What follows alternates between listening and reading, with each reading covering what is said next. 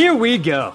Rejecting the Screen, the Going ISO edition, as we do every week with all sorts of folks who have touched the NBA in all sorts of ways. Noah Kozlov out here on the East Coast, out west. Adam Stenko, our guest today, is Corey Jez, the former coordinator of basketball analytics for the Utah Jazz. He is currently the director of sports science and analytics for Austin FC in the MLS. Corey, I want to start with golf. In high school on 9, when you chipped in for birdie to win the match against the defending state champs, did you ever think that your athletic life would get any better than that? You guys did entirely too much research, and I'm also really frightened about what else is on the internet now that you've been able to dig that up. But no, that was probably the peak of things. My high school golf career is definitely probably the peak of anything I've ever done athletically, and any of my coworkers in Utah or now in Austin would confirm that, certainly. Are you still putting with that Scotty Cameron Newport 2.0? I am a Scotty Cameron homer, but again, a little concerned about the amount of research that was done into a lowly analytics guy for a podcast. You know, it's funny. You do research, and Noah digs deep, and I try to dig deep, and I felt like I came up short because I couldn't find the video of it, but I heard that you hit a 7-iron off the top of a frat house to about 5 feet from the pin. What can you tell me about that story? I think that's one of those can neither confirm nor deny scenarios, but I did where I went to Virginia Tech undergrad and had the privilege of living in my fraternity house for a couple of years, plural. Going to class is a little harder sometimes when you're living in a fraternity house, so the years tend to be plural. But and we had the best fraternity house in the country because it was on the fourth hole of the on-campus 9-hole golf course. So there's not much more that you can ask for from an undergrad housing setup, I think. That's awesome. That's awesome. Can we go back to that moment though in high school on 9 when you're chipping in for birdie to win the match against the defending state champs? And can you compare that to any sort of intensity that you have felt as a professional in a similar field, but you weren't participating? In all honesty, that probably was the peak of my athletic career. So it was about as good as it got for me.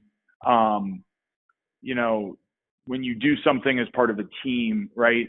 Maybe the cool thing about golf growing up is that you're on a team in high school and in college and things when, you're not so much as a pro, which I never had to worry about that. But, when you do something athletically as part of a team and then,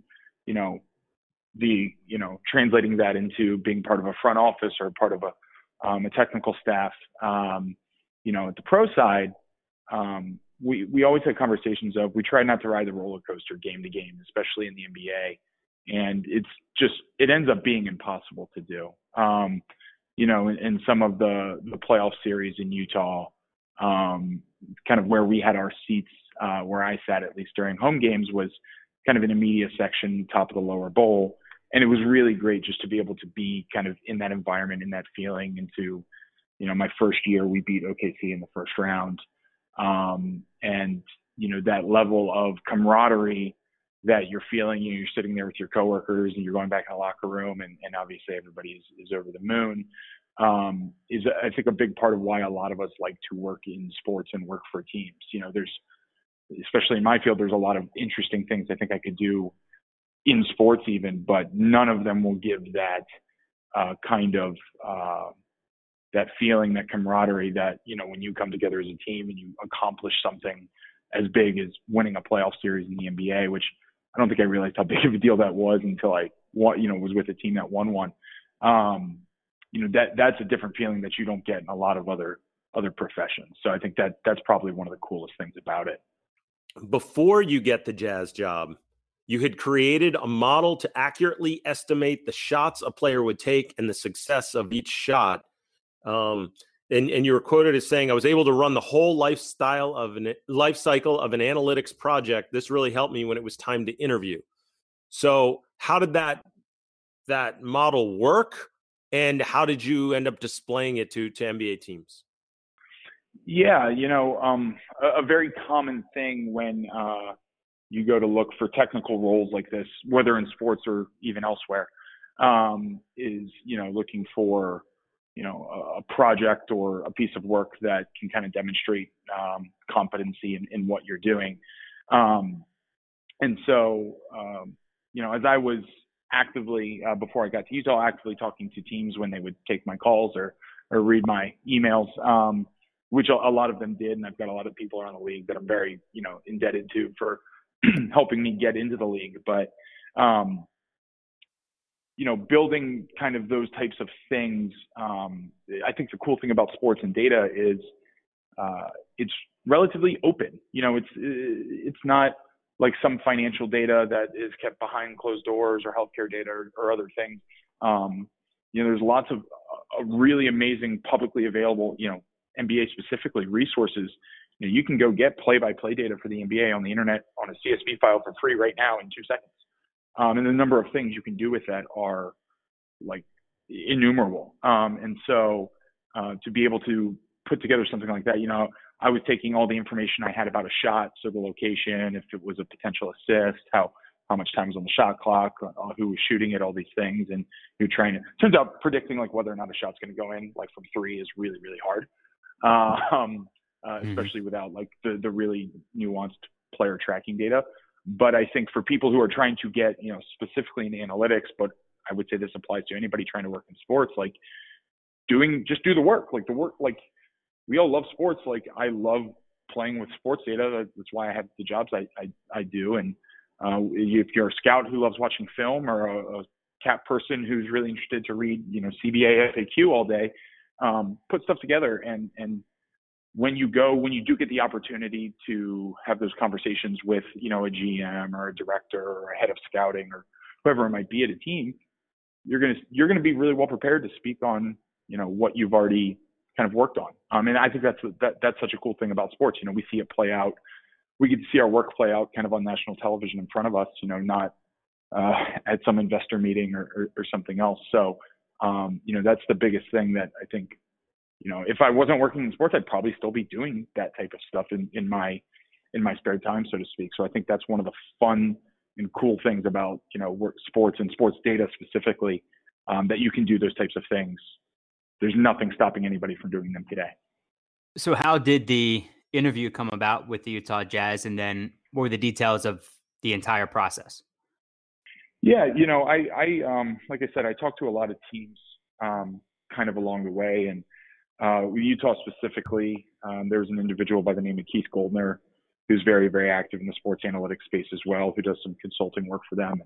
And I worked with him at FanDuel, so he was able to make an introduction to Justin Zanuck and the group at the Jazz when they had kind of a need. And, there was a real alignment of where they needed their technologies to go and platforms to go, just in kind of growing those things and kind of getting them, up to date with a lot of modern technologies and stuff that I had a lot of experience with. So, you go into an interview setting and when you've done some of that work, you can really speak a little more confidently about, hey, I at least have some general idea of what I would be doing here, because I've been doing, some version of it on the side on my own. And, I know that coordinate data is, you got to account for this, that, or the other, just as an example. And so, I think doing that stuff really helped prepare me for that process. But, I think, getting a job in, especially in a closed economy like a professional sports league is, right? A lot of variables have to line up. It's not just, oh, the Utah Jazz want to hire me, great, I get to go work in the NBA, right? It's, I was moving cross country from New York City to Salt Lake City, which is the word city is about the only thing those things have in common. The role, obviously compensation matters for any job anybody takes. Like all these things have to line up, and so when they do, it's really, really special and a really, really good opportunity. Golf ball travels a little further, huh? Golf ball does travel a little further. When you go up to Park City, you're playing about 7,000 plus feet. It's pretty enjoyable. You get a little downwind, downhill in the mountains. There's some good golf to be had out there, and that month and a half of after free agency and after summer league before the next season starts, we crammed as much in as we could. It really allows you to flex on the tee there, a little false sense of confidence when you're flying the ball out in Park City and Salt Lake City area. So what was the interview like? Really just sitting down with, Justin Zanuck, Dennis Lindsay, Linda Lucchetti, who's their VP of basketball operations, who's since retired after 25 plus years with the Miller Group. Really getting to know them as a group and what their values were and what they were after. We had kind of done the work and checked the boxes, both because I just knew Keith, and so we kind of knew the technical capabilities were there. I wasn't a total stranger in that sense, but I think especially with analytics jobs, right, so much of the focus ends up being on like how good your code, how good your model, how scientific are you, how mathematically inclined are you, and all those things are really important. And you have a certain bar you have to reach. But when I sat down with Dennis and Justin for the first time, it wasn't tell me about your model. It wasn't tell me about what kind of software languages It was what kind of a person are you? What drives you?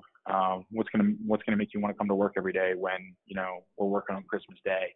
Why do you want to be a part of the NBA? And similarly, those values that they hold really important. Hearing them talk about what they call Jazz DNA, and a lot of these things. So, really, and I think that you see that obviously with the players and the coaches that they have on the roster that are a little more evident, but that type of stuff really does permeate throughout the whole organization. It gave me a lot of confidence to kind of make that leap of faith and be able to join them. Adam, RockAuto.com is a family business. They've served auto parts customers online for 20 years. And if you go to RockAuto.com right now, that's where you can shop most efficiently for auto and body parts from hundreds of manufacturers. So even the analytics guys like Corey would tell you that efficiency is significant in your day-to-day life. And this is how you do it when looking for auto and body parts for any single car, truck you could possibly imagine. And also those prices are reliably low for the professionals, the do-it-yourselfers, and the try-it-yourselfers like us. So go to the site, rockauto.com, right? Locked On in the How Did You Hear About Us box so that they know we sent you. Amazing selection, reliably low prices, all the parts your car will ever need. rockauto.com. When you need fantasy basketball advice, it's important that you have a reliable source. More people trust Josh Lloyd, who will be the subject of the Going ISO edition coming up on the Rejecting the Screen feed. Josh Lloyd, host of Locked On Fantasy Basketball. More people trust him than any other fantasy basketball podcast. So subscribe to the #1 fantasy basketball podcast, Locked On Fantasy Basketball, wherever you get your podcasts. All right. So to that end, the organization just being different in that regard. 2017 NBA draft workouts. Donovan Mitchell comes to Utah to work out. Give the story of what happened next.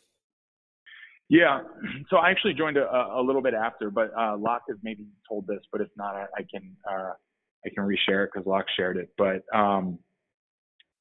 Donovan obviously had a great workout. I think it was one of his first workouts was in Salt Lake City. Walt Perrin, who's now with the Knicks as an assistant GM, and Andrew Mealy, who runs the draft process now, at least as far as I know at this point. But they always did a great job. They put on really sharp draft workouts, military precision in terms of just getting guys in and around the gym and the drills and all the physical testing, all these things that go along with the draft workout. But obviously Donovan did very well and put himself very squarely on the list. But I think what was communicated to everybody that was in the gym that day is we're not talking about this workout, so to speak, just because Donovan had done so well and I think exceeded a lot of expectations coming in. I can't remember who he worked out against, but that it was very clear that we weren't going to be talking about that one on the radio or on TV and things like that. So and then obviously, luckily, the opportunity to trade with Denver came, And they were able to kind of execute on that, what they saw in that draft workout earlier in the summer. So what was your first draft room experience like? The draft room itself is obviously a really interesting place to be, but I think maybe even more interesting is that month to 2 month lead up to the draft room where all the work is getting done. And I'd say, what I think Dennis and Justin do so well in Utah is a really integrated approach to that whole process. I can't speak for other NBA teams. I'd imagine it's somewhat similar, but what it's not is that old Moneyball scene of a scout sitting on one side of a table and a statistician on another and a GM in the middle, and you versus me type of a thing. It's a really integrated process where everybody brings their own perspectives and their own expertise to the table, and you're really just working through as a group to try to figure out what's the best decision at the end of the day. And so those sessions where you might have 10, 12 plus people together looking at individual players, and also kind of the larger macroeconomic pieces about it, right? Is the draft strong? Is the draft weak? Are we trading up? Are we trading back? Are we trading out? Which are sometimes even conversations that are agnostic of the players, and you have to consider the players, and it gets very complex, obviously. So I think it was really a compliment to them. And it helped make us all better, well-rounded people. I was a better analytics professional because I got to sit and see how the scouts were thinking about him. I get to sit and see how the coaches and the general manager are thinking about a player, and I'm not just limited to, my draft model or my shot charts and things. So, that experience, obviously the draft room itself on draft night is incredibly surreal. And we've got, the stuff that my group would produce that we would kind of have as support pieces of information. And, the executives are on the phone, kind of constantly and trying to update the group at the same time. So it's a very surreal type of a night. I would say what was probably the most hectic was last year. So a year ago now, actually a year and a half because of the timing of things. But we ended up buying, I think it was 3 second-round picks in the 50s that turned into Mia Ioni, Jarrell Brantley, and Justin Ray Foreman. And that was way, way more hectic than a first-round pick of, the year prior when we drafted Grayson Allen at, I believe it was 21 or 23. Even though they're picks in the 50s, it was crazy because teams are trying to buy. I think the second round condensed time and a lot more transactions going on with the picks being sold kind of turns into a much crazier environment. But, so the whole process is, especially in the lead up, I think, we had a really great group and really great setup to, hopefully at the end of the day, make the best decision possible. How deep is your list of potential draft prospects that you're analyzing? What's that number? And then part two is, what kind of information are you gleaning from a statistical standpoint, an analytical standpoint on these prospects that maybe the public isn't really aware of? Yeah, that's kind of the cool part about, when you do this stuff analytically, you really don't have we'd have a draft model, right? And it's going to produce an output that says how good we think the player is going to be in the NBA in a couple of different, versions, a couple of different definitions of good in that case. But we'd run it across, during the season and up until we know who's coming out for the draft, we'd run that across all 4,000 plus guys in the NCAA, because you're doing these things programmatically and analytically, you aren't limited to, well, where do these 100 guys from a big board or something rate in the model, right? You have this information hopefully on everybody plus Europeans or internationals. And so you can kind of quantitatively put everybody in order, so to speak. So that, the draft models are relatively ubiquitous, I'd say. There's some really good ones in the public sphere even.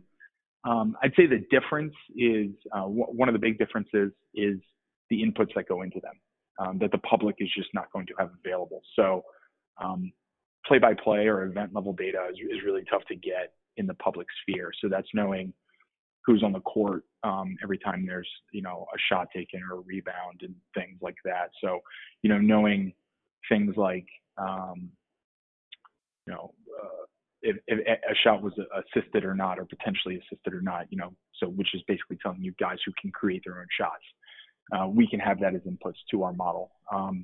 Knowing, in the box score level, all you know is 2-pointers and 3-pointers. Well, we know rim, we know the exact location of every shot.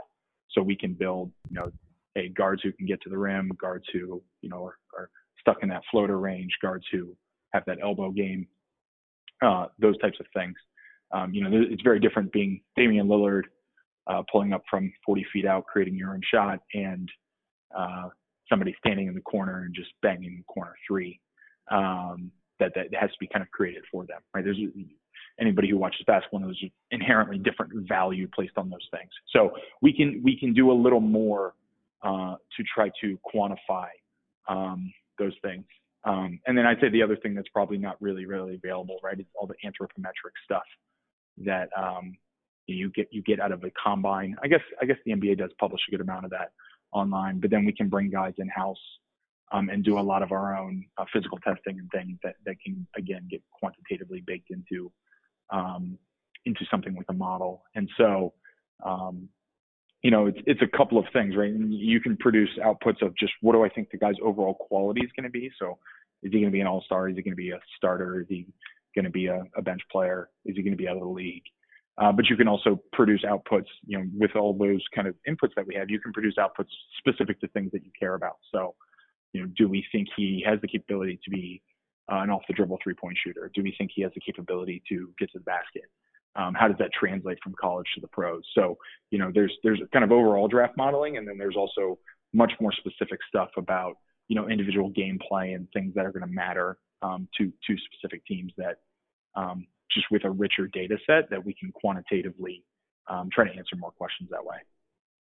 So in that you're referring to, you guys have this North Star metric of, hey, how's this player going to help us win a championship? And then individually, it's those smaller objectives that you actually get there based upon team needs. I'm curious. You just mentioned 4,000 players are in that you just run your model through. Do you guys have a specific big board that literally will list the 1 through 4,027, or is it more of a tiered system? How would it look if I were to see it? Yeah, I think that's why although the baseball draft has shrunk, while I would never work in baseball when they had 50 plus rounds, and I think they were, they're from talking to people in baseball, they're literally forced to kind of draw it out, 1 through however many people that is, right? 1,500 or so that get drafted or something like that. So, but, I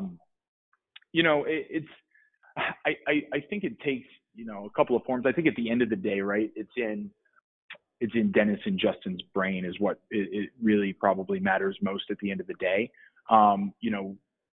What we'll kind of do to help them kind of formulate those things themselves is kind of produce a ranking list based on statistical features. Scouts will produce a ranking list based on each individual scout's, preferences for kind of overall players and how they would rank them. And then we can combine all of those and get an aggregate. But, at the end of the day, I think organizationally, different teams might do it differently, but, the president and the GM are going to kind of have that, in a little bit of a way is not to bias the group.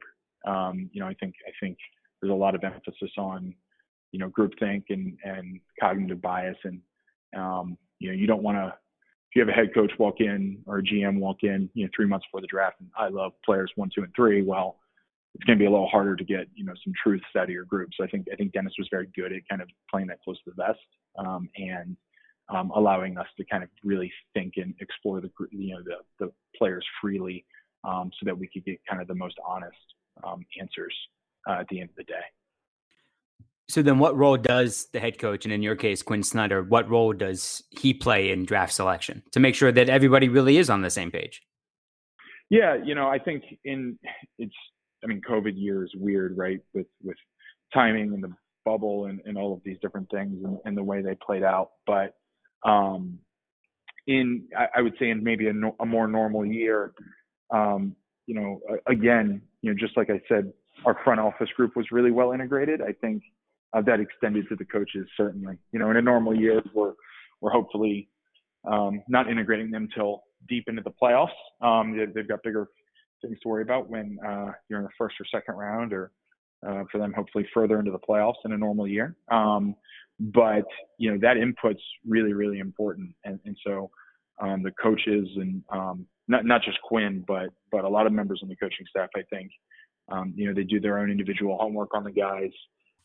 They're obviously not spending as much time as a full-time scout throughout the season watching college, but a lot of them still watch a ton of it. And then also just like individual conversations that are kind of, that just kind of naturally happen because everybody, again, has a really good relationship with everybody else. And I would like to think that most NBA teams are, make an effort to integrate in that sense. But I felt like we did a really good job of, hey, like you guys, like if this is a center, hey, Alex Jensen or Vince LaGarza, like you're the ones who are going to be coaching them. What do you see here? What do you see there? The things like footwork and kind of what's going through a player's head during a play that I certainly don't have, the level of, industry expertise on like a position coach does. So, it was a really, integrated process, and even getting them to kind of produce their own rankings and things. And so that we could really understand where everybody stood going into draft night. Championship week in the NFL. Only one place that has you covered, one place we trust to put down those wagers, betonline.ag. Sign up today for a free account at betonline.ag and use that promo code LOCKEDON, LOCKED on Locked On, for your 50% welcome bonus. So get in on that action. Don't forget to use that promo code Locked On, LOCKED on, to receive a 50% welcome bonus with your first deposit. BetOnline, your online sportsbook experts. If you want to get basketball smart, aside from listening to Corey Jez, you can start by listening to Hollinger and Duncan, part of the Locked On Podcast Network. NBA analytics pioneer, front office insider John Hollinger joins Dunked On podcast host Nate Duncan to bring you scouting reports, game breakdowns, salary cap analysis. So subscribe to Hollinger and Duncan today, wherever you get your podcasts. You can quantify effective field goal percentage or rebounding rate, but when analyzing draft prospects, how is character weighed in personnel decision-making?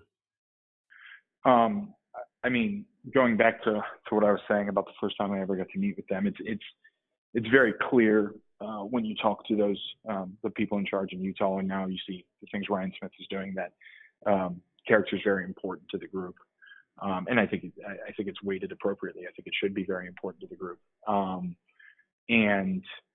it's hard, right? It's hard to say how do you programmatically, how do you analytically weight something like that. It's very easy to say like rebounding is this much indicative of future success in the NBA, and shooting is this much indicative of future success in the NBA. But it's a little bit harder to say character is this much indicative of future success in the NBA. And so, you do your homework. You talk to people that you trust, and you talk to people around the league. And again, Walt Perrin, Andrew Neely, the guys who Walt's now with the Knicks, but Andrew is still there, who are in charge of that draft process. They pound the pavement, so to speak. They're talking to coaches. They know, it seems like they know every D1 coach in the country, and like every D1, grad assistant. I'm always shocked at how many people those guys know. But, it's amazing. Like if either of you guys have ever, you can't walk into a gym anywhere in America with Walt Perrin and like not be like, you can't get to a seat without shaking some people's hands. It's the most insane thing I've ever seen in my life. But yeah, it's those guys, getting that information. Obviously this year was weird when with interviews it's done via Zoom, but at the same time it allowed us to maybe do more than we normally would if we had to fly guys in for them. So it's a really important part of the process. And at the end of the day, how you weight it is going to be way more art than it is science. All right, so let's go on the court. Give me a decision that you spearheaded that you were able to communicate effectively that led to the most on-court success? I think maybe not the most on-court success, but a really interesting one that came up over the last year was the introduction of the Coaches Challenge. And the 2019, 1920 season, coaches were allowed to start using this. And, there was a lot we could actually do, believe it or not, to within the framework of the rules. So that the league has laid out, hey, you can only challenge these types of scenarios. So, a whistle has to be blown, or if it's a loose ball, it goes to a jump at the middle of the floor. And, we generally know possession values for a lot of things. So we know a free throw from Steph Curry is basically worth 1 point, right? But a free throw from somebody else might be only worth 0.6 of a point or 0.7 of a point. And so why is that, Corey? Because some guys aren't as good as Steph Curry at shooting free throws. But at the same point, an expected value of a jump ball at half court, maybe a better example of, okay, well, we're going to win the jump ball, with Rudy, probably 55-ish% of the time, a little bit more than average. And then we know the average value of a half court possession. So we could basically build all of that stuff in and to say, here are situations where we would kind of advise challenging. Now, all that goes to say the coach has to think the call on the floor is wrong. And it's hard to advise challenging when you don't. But, as an example, there's very little incremental value. Let's say guys bringing the ball up court and one of our guards, fouls him non-shooting on the floor. Even if we're right, like even if it's 100%, the player starts screaming, twirling his finger, and coach, I didn't touch him, I got a ball, whatever it is. Even if you get that right, if the opposing guard still possesses the ball, you're going to extract literally zero value or very little out of succeeding in that challenge, because the team on offense is going to maintain the ball because it just becomes a bad whistle and they get side out and they still have the same amount of time left on the shot clock. So like how much time left on the shot clock really drives possession value, because if there's 6 seconds left, it's a really decayed possession, whereas if there's 16 seconds left, it's a pretty average possession. So things like that would inform kind of these strategies. So we were able to kind of look at all those things that go into the value of possession in a different game state, and basically create heuristics to just help the coaching staff decide when they should or should not challenge. So I think it's very clear who thinks that way if you watch games.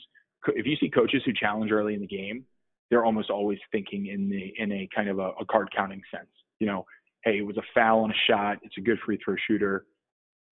Even though it's the first quarter, I have a chance to take 2 points off the board.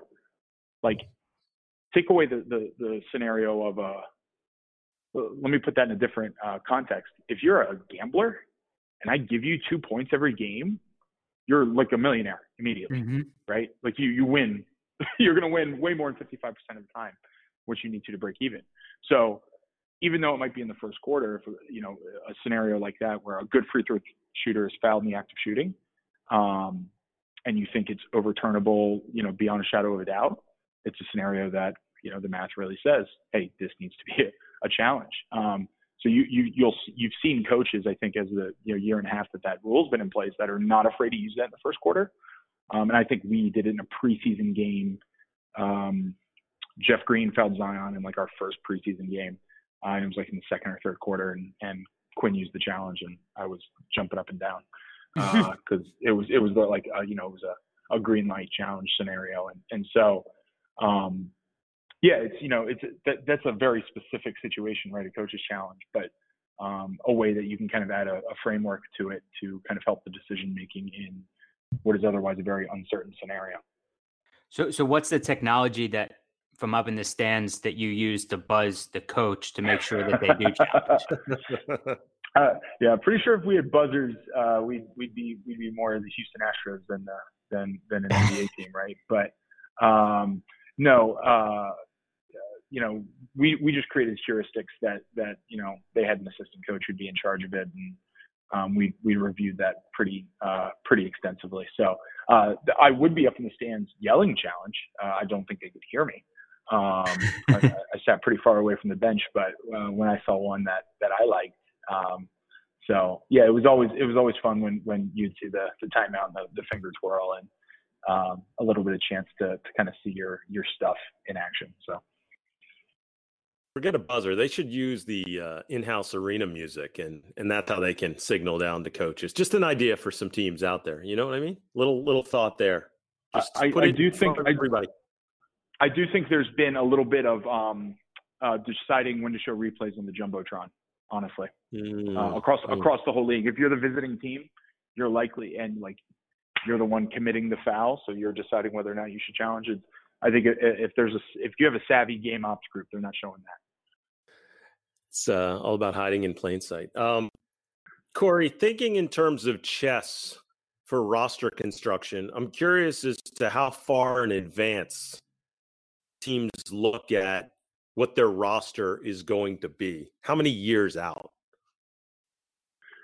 Yeah, I think even if you look at some of the publicly available, you know, salary books, you know, that are out there, Cleaning the Glass keeps a good one. I mean, there's a couple guys on Twitter that keep them on a Patreon or something like that, which are things that I think every basketball fan should spend more time looking at. It really allows you to kind of get inside the brain of a front office when they're making a decision. But you know, you're looking at it at least as far out as those contracts go, right? If not further. So, you know, I think every decision is made on a multi-year basis, and the way NBA contracts are structured, right? That's 3 to 5 years, generally speaking. So,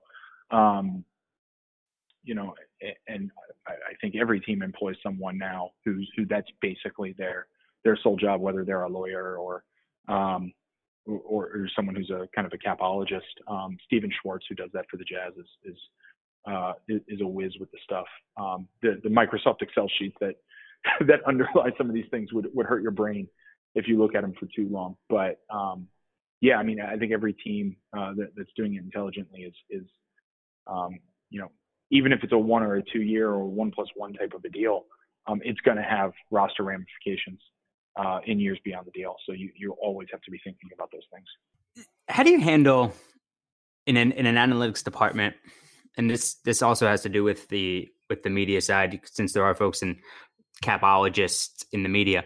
How do you handle the misconceptions and the misperceptions of scouts versus the analytics department, since it seems like in the public's eye that those two are just always at odds with each other, and scouts are simply eye test and guts, and analytics are simply numbers?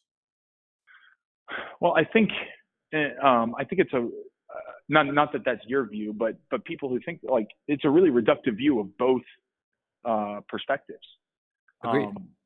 Anybody who knows an NBA scout or is friends or has ever talked to an NBA scout or has had a chance to see like what a scouting report looks like, it is way more than eye test and gut feel, right?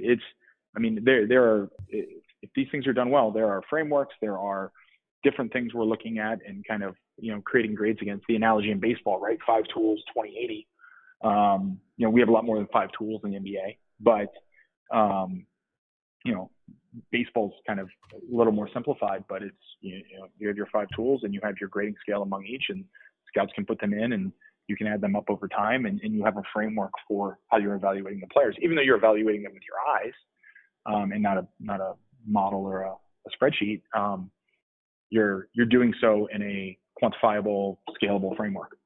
And I think, you know, any scouting department worth its salt is probably doing that in some form or fashion. And so that right there is, you know, you quickly learn when you start talking to these folks every day.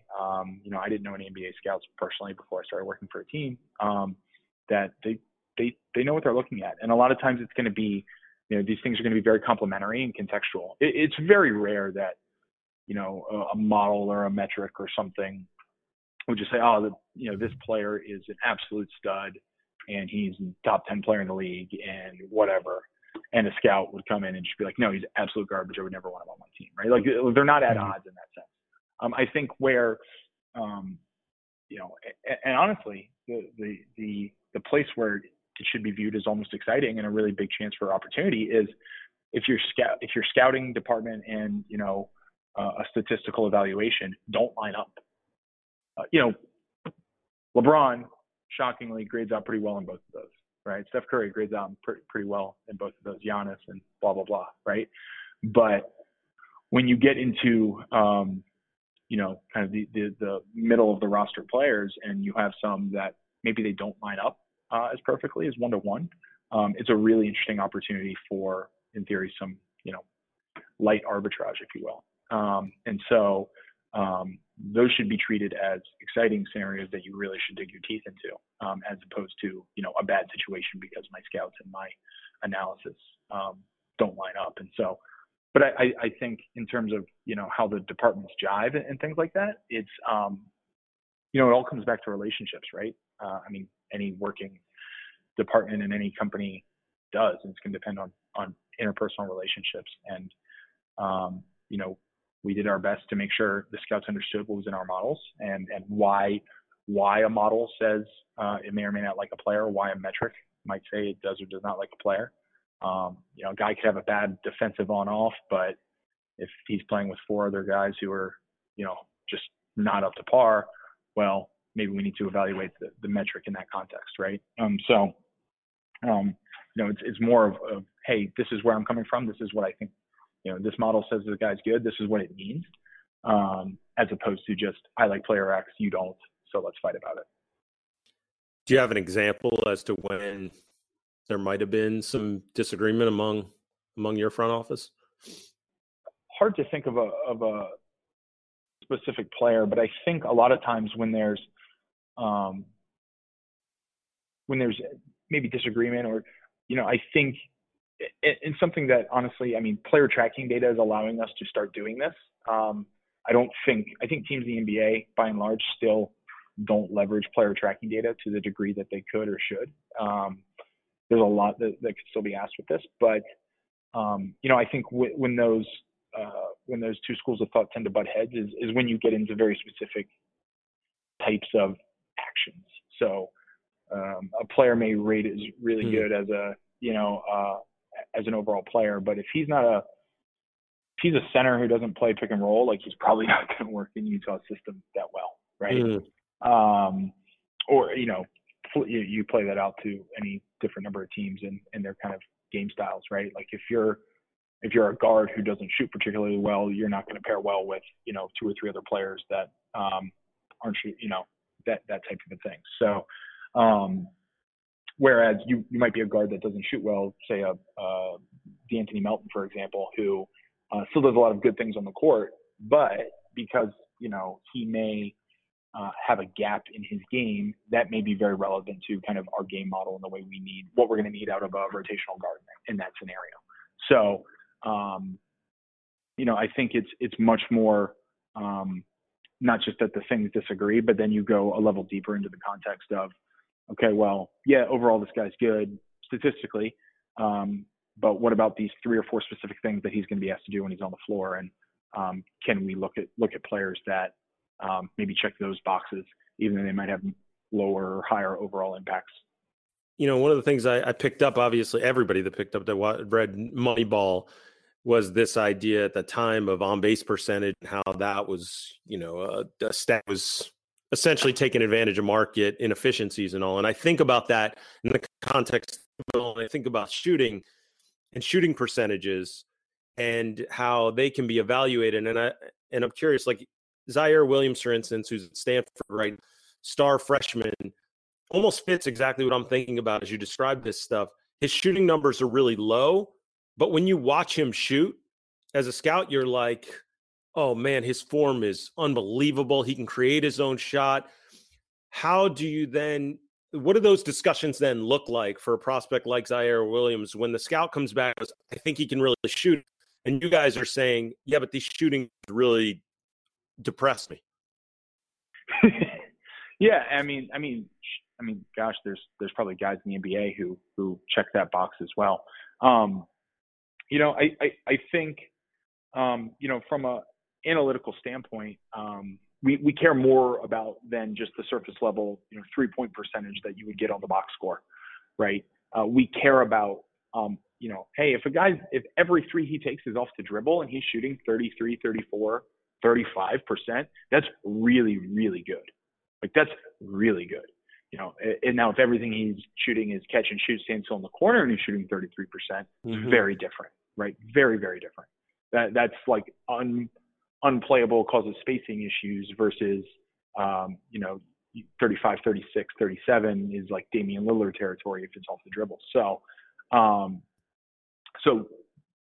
right as a first pass, like, that type of context is going to matter a lot. And again, that's college information at the college level, right? That's going to be very hard to get kind of in this public to a fan of Stanford or a fan of a college team. So teams pay a lot of money for that data, honestly. So things like that, you know, we will dig into and say, okay, yeah, he, you know, overall numbers here, but given everything we can know about all the 3-pointers he's taken, so, you know, are they NBA threes? Are they right on the college line? Are they in the corner? Are they above the break? Do they come out of a set? All these things, you know, we can kind of update our guesstimate as to how we think in this case a college player would project to the NBA. So it's about much more than, oh, he's a 31% 3-point shooter, so he's not going to be a good 3-point shooter in the NBA. Like, we, you know, that would be, again, very reductionist to kind of think about it that way. So you want to kind of, that might be your baseline you're starting, but you want to kind of update that, you know, range of outcomes based on everything you know. And I think the bigger thing there, right, and something I harp on a lot is every player, you know, if you're talking about college 3-point shooting to pro 3-point shooting, it's not 1-to-1. It's a range of outcomes. We can all think of players who came out of college and we're like, that guy's not going to be a good shooter, and all of a sudden he's a great shooter, right? And vice versa. You know, you want to, you know, you kind of want to, if you have this bell curve of a distribution of a range of outcomes, again, if we're talking about a guy who's not producing in college, like, there's still a 1 or 2 standard deviation scenario where he's a 31% 3-point shooter in college and he's 40% in the NBA. And what he shoots in the NBA is also going to be a function of the system that he's in, and does he play with Chris Paul, right? Like playing with Chris Paul is probably the single best thing a player can do for his 3-point percentage, right? You know, or you know, a very good distributing point guard. So, you know, those types of things as well. So, you want to think about that really as a range of outcomes. And Sam Hinkie has a great story he tells about. He asked the scouts if a player is going to pan out or not. Say it's a college player, but instead of yes or no, he puts 5 cups in front of the scout and gives the scout 10 marbles. And the 5 cups are, you know, out of the league, bench player, high rotation, starter, all-star, let's say, right? And instead of yes or no, this guy's a good NBA player, because good NBA player can mean a lot of things, it's you distribute your 10 marbles accordingly. And right now, all of a sudden, what you've done, without really using the words probability distribution or Gaussian distribution or all these things that make scouts, you know, tell me I'm a nerd, is you've created a probability distribution for outcomes of what the scout thinks the guy's going to become, right? Like Zion coming out, we probably all have our 10 marbles near the very top.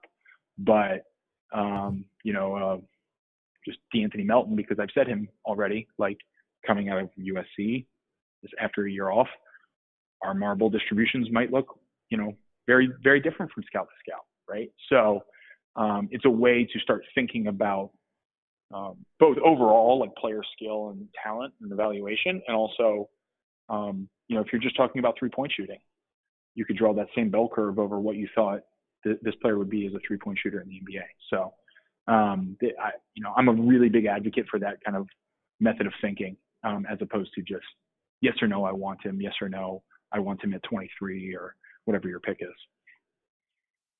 Have you had these types of conversations with former players especially former players that are broadcasters, who completely dismiss the notion of quote unquote analytics and just do not understand even the least bit what it's all about?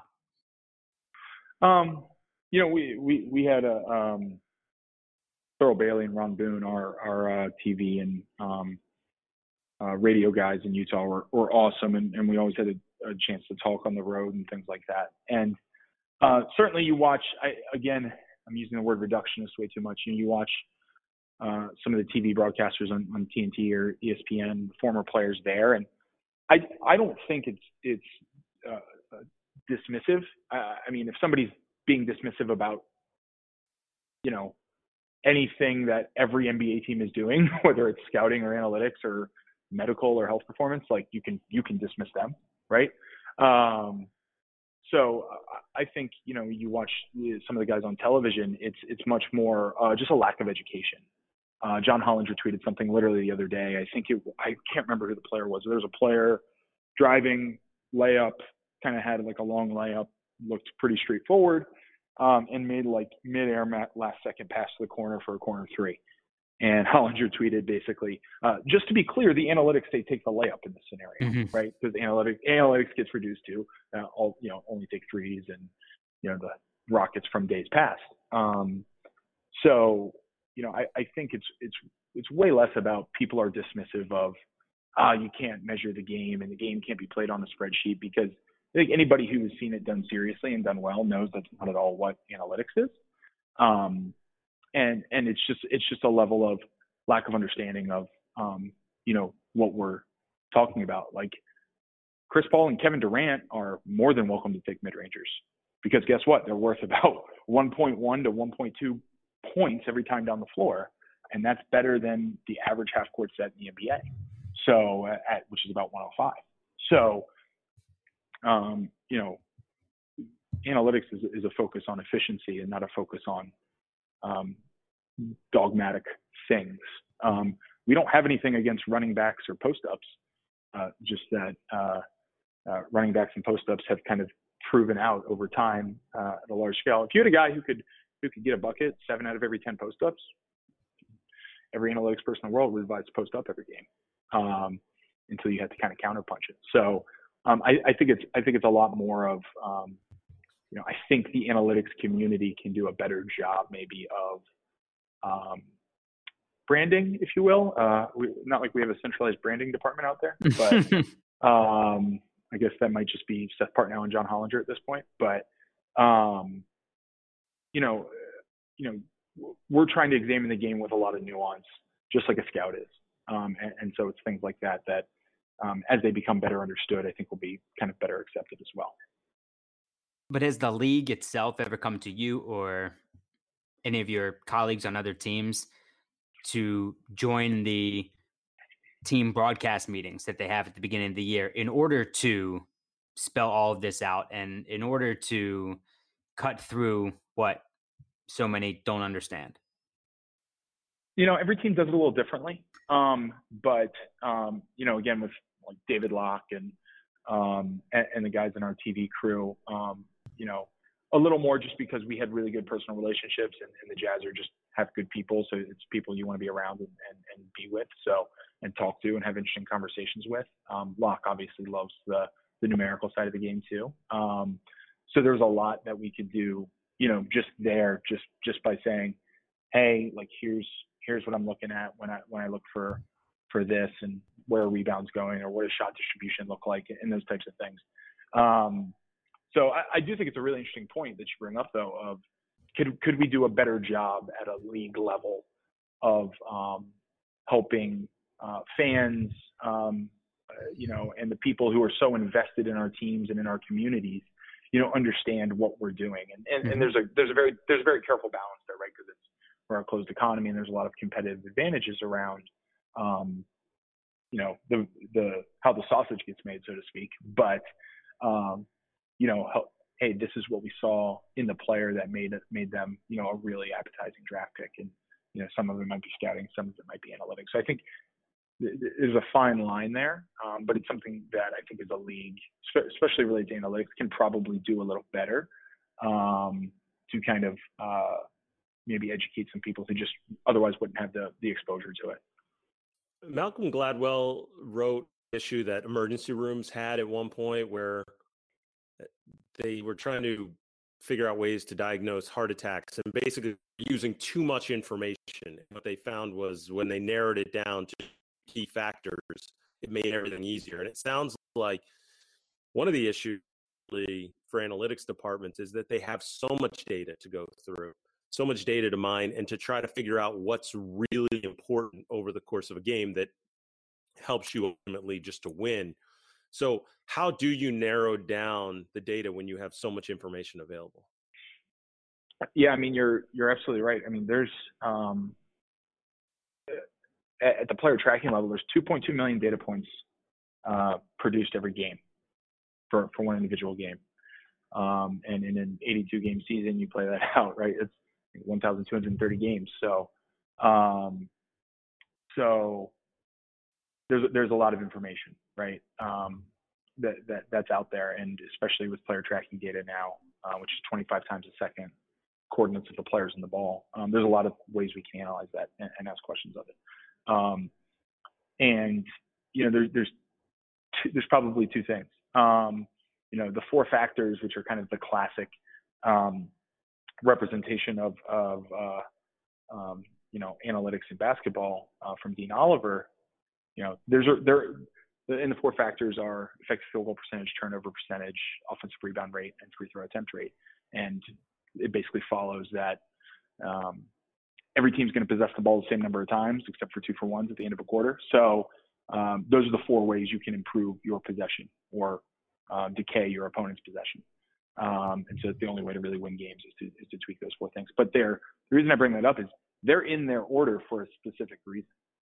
You know, effective field goal percentage explains about 60% of the team's offensive rating. Turnover rate explains about another 20%. Rebound rate explains like 15. And free throw attempt rate explains about 5. Right. So what we can do as from an analytical standpoint, you know, everything's important, right? Your pick and roll play is important. Your transition defense is important. But we can kind of put weights on those things of, hey, you know, this certain scenario might only happen once every 5 games. So I'm not saying we shouldn't focus on it in practice, but maybe it shouldn't be the number one focus. Whereas this certain scenario is going to happen 10 times a game, right? So maybe we want to focus on that more in practice, and those types of things. So I think that's what we can do as people who have access to all that information is do a really good job or try to do a better job of distilling down to the things that are going to drive an effect on winning. And, you know, effective field goal percentage at the top level, right, is the first one. And then, so what are all the subcomponents of that? How often do they happen per game? And where do we think we can move the needle? You know, it'd be great if you say, well, I want my opponents to shoot less good from 3-point land. But it is, you know, you look at over multi-year samples across all the teams, it's basically impossible to control defensive 3-point percentage.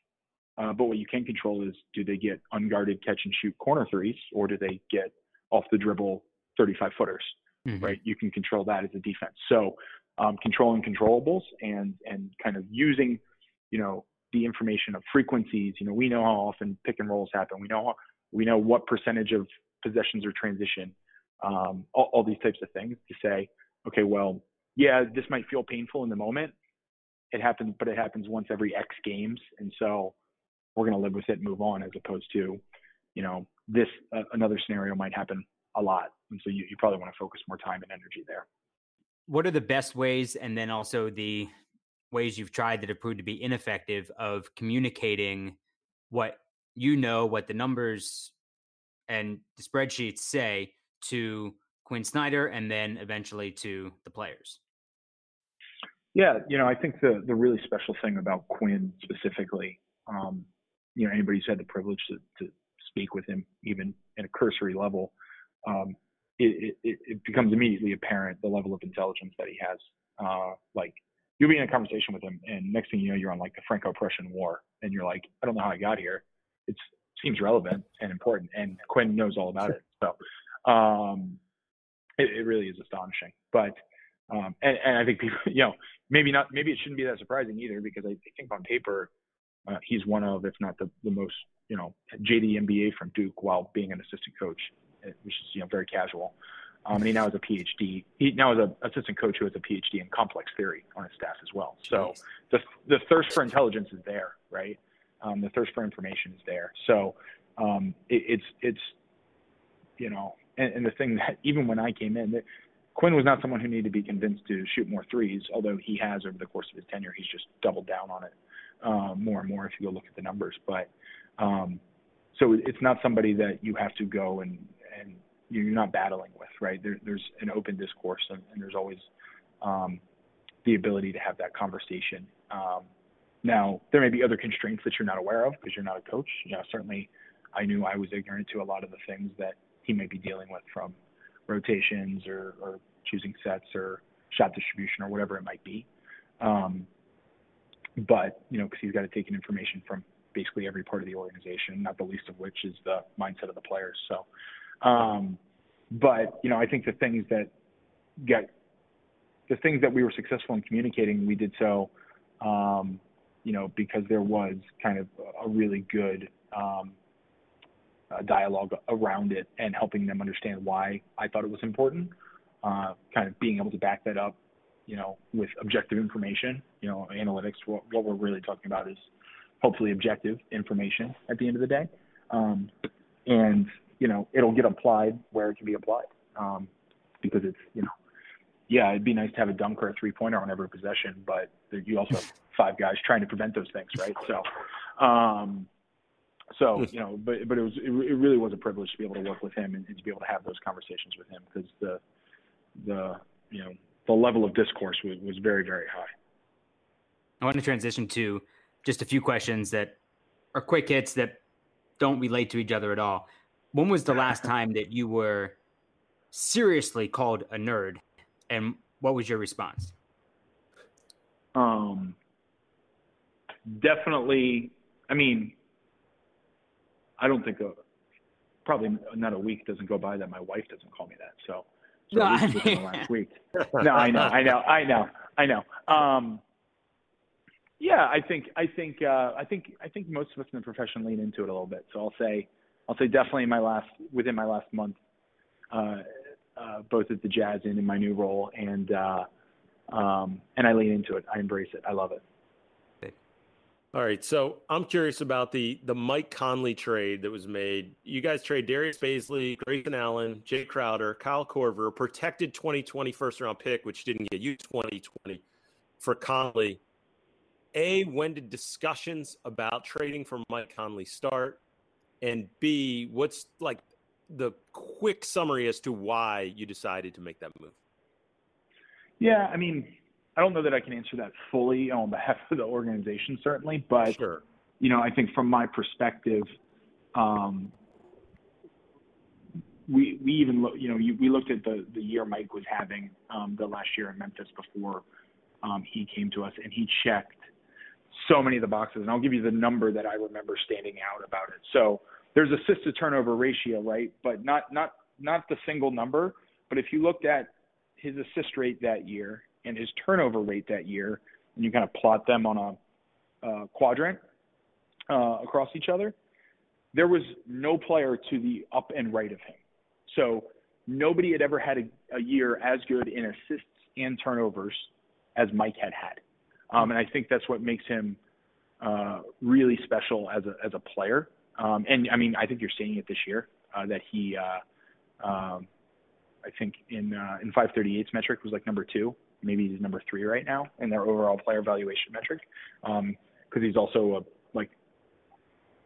sneakily one of the best catch and shoot shooters in the NBA. And so, those things combined, it's like, yeah, I want that person. Those 3 things in a point guard. Usually you don't get all 3 of those combined. They might be great assists, but they'll be high turnover, or they might be a great passer, but they're not a great shooter. And Mike really is all 3 of those things. So I think the conversations went on for a long time. And I think there's probably some media articles you can go read around the trade deadline when it obviously didn't happen until the summer of the draft.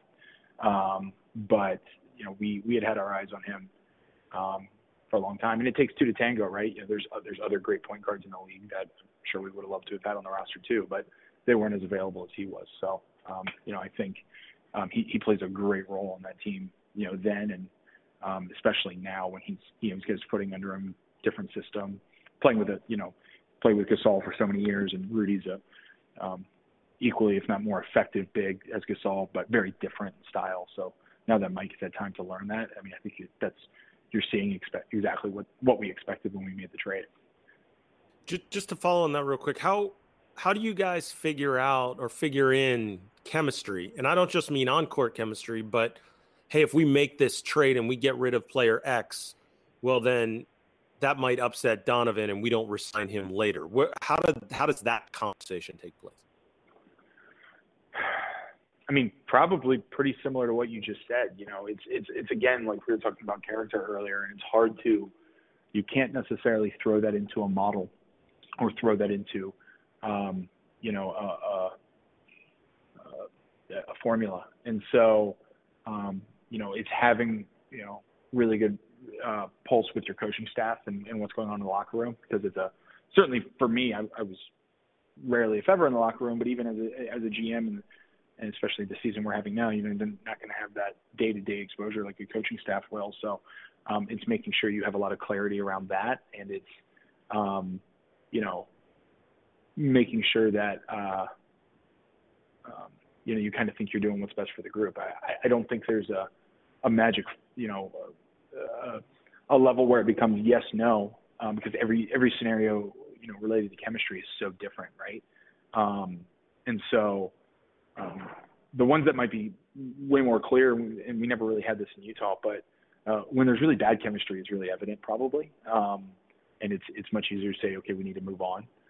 But when there's really, really good chemistry, I think we have a hard time putting value on that. And because when things are going well, you're maybe not so critical of them as they are when they're going bad.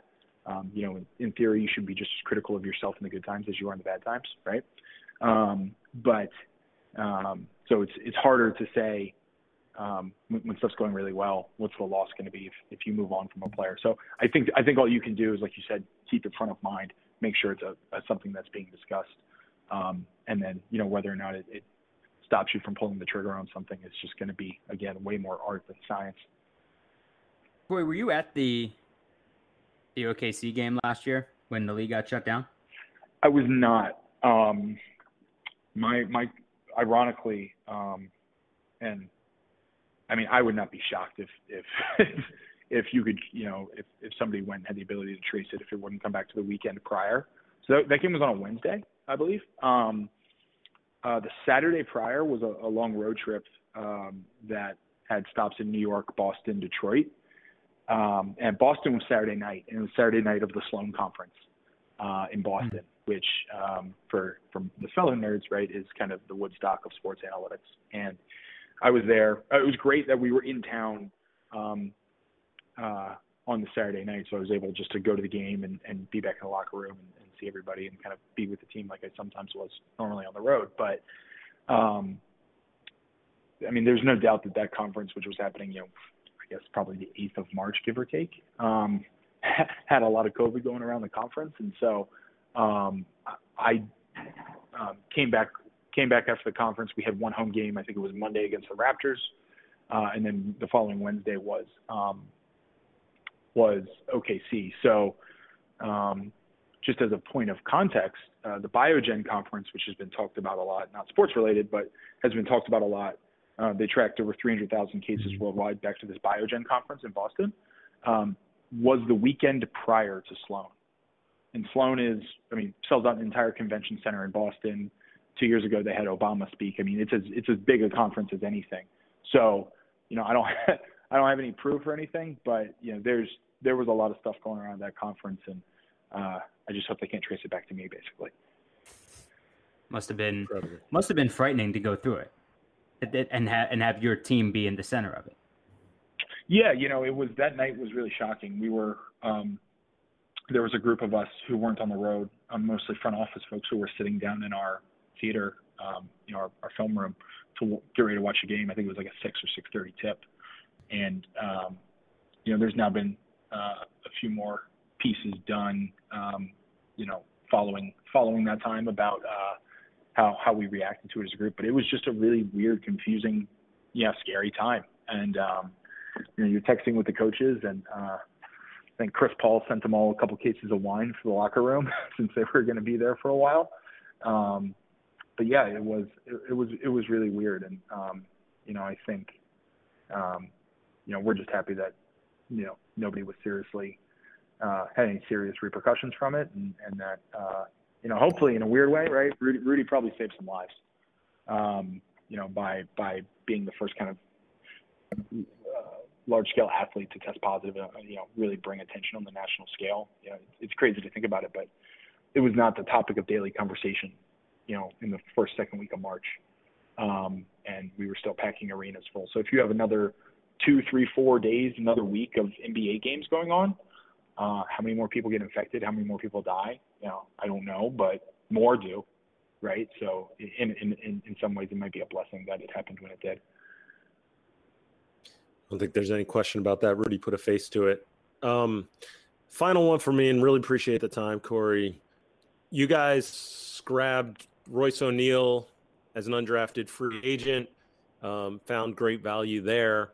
I know there have to be guys, and now you can speak about them because you're no longer with the organization. This is only Corey Jez's opinion, but who are some guys around the league that you really believe are going to be breakout stars over the next couple of years, or at least guys that aren't appreciated now who will be appreciated in just a couple more years? The other one, sticking with the Jazz, that I think, and again, I obviously, like you said, I don't speak for the organization, but they've said a lot of positive things about both Miye Oni and Juwan Morgan have been really, really great additions, and they're going to get, Miye is getting more minutes already this year. He was the 58th pick at Yale. Juwan was an undrafted free agent, Exhibit 10. Head of pro scouting, Bart Taylor, just always had his eyes on him, and I think we were shocked we were able to get him on an Exhibit 10 and not a two-way. But, those guys are, I think, are going to be long-term successes in the NBA, regardless of who they play for. And they're going to be guys who kind of play in the rotation. The other guys around the league that I like and I always come back to, I've already mentioned him once, but DeAnthony Melton is a player who, all he does is the things that help you win games. is kind of the saying I like to say. He doesn't jump off the score sheet as a shooter, but I think everywhere he's been, he's kind of won the minutes that he's played, and so he's someone that I always really liked. The team that I really liked what they did in the draft and in the offseason was Memphis. I personally really like Desmond Bane and Xavier Tillman. I think Tillman started his first game for them the other night, so it'll be really interesting to see how those guys play out. I was with the premium that's on shooting in the league these days. I was shocked that Desmond Bane went all the way to, I think it was 29 or 30. In the draft, I think he might have had the best body of work of shooting of anybody in the league. So those are guys that I would be picking up in my franchise fantasy leagues, if you know what I mean. DeAnthony Melton is actually on my fantasy team. No one wants to hear about that. No one wants to hear getting the DNP the other night was rough, but hey, it's slim pickings. You need to play a fantasy league that rewards plus minus and not box score stats.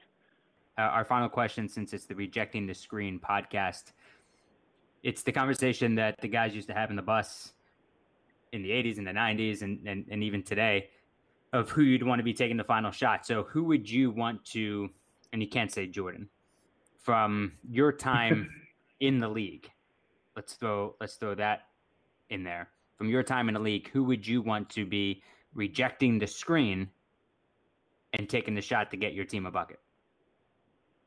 Anybody, or are you talking about guys anybody from your time since you've been in the league to reject the screen, get a bucket?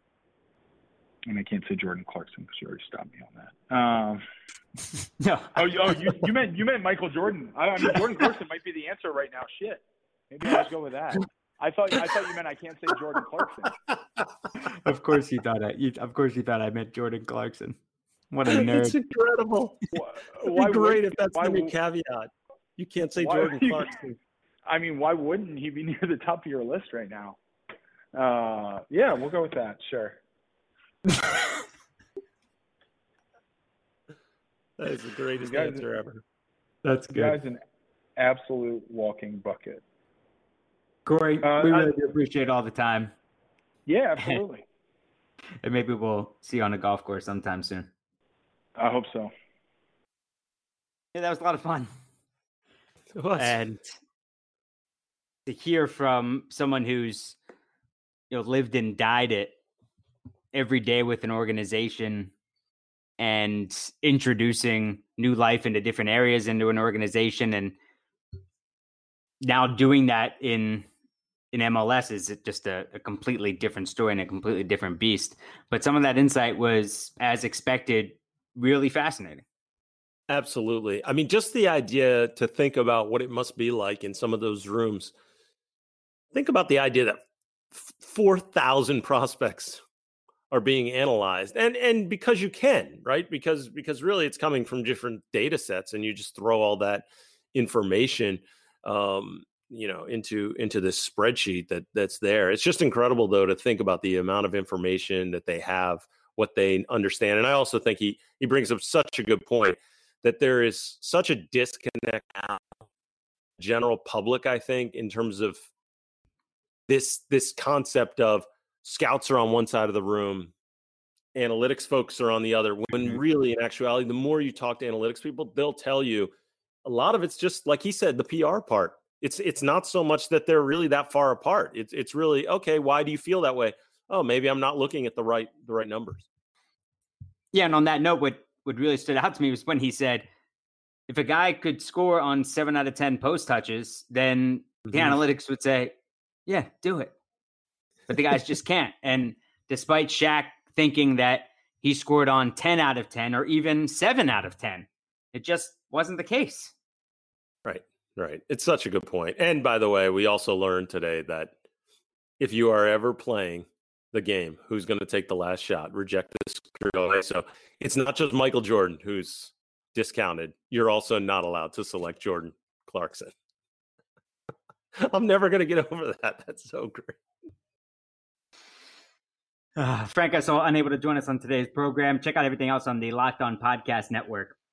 Locked On NBA, the national program, 5 days a week. Chad Ford's NBA Big Board, all things NBA draft from the draft guru in Chad Ford. Hollinger and Duncan, John Hollinger, Nate Duncan. If you want more of a conversation similar to the one that we had with Corey Jez, then Hollinger and Duncan is for you. Your team every single day, all 30 teams every single day here on the Locked On Podcast Network. And as we told you earlier in the week, big Kobe project coming up next week on the 1-year anniversary of the tragic passing of Kobe Bryant. Stories from those that we have talked to since his passing over the past year. So you'll hear from former opponents, former coaches, former teammates on who is Kobe Bryant. So join us for that here on the Rejecting the Screen feed. Make sure you're subscribing, reviewing, rating, sharing with all of your friends. It means a lot. Please continue to do so. We're on Instagram sometimes at rejecting_the_screen. Adam's on Twitter at NaismithLives. I'm at Noah Kozlov, COSLOV. Adam, thanks, pal. You are the best.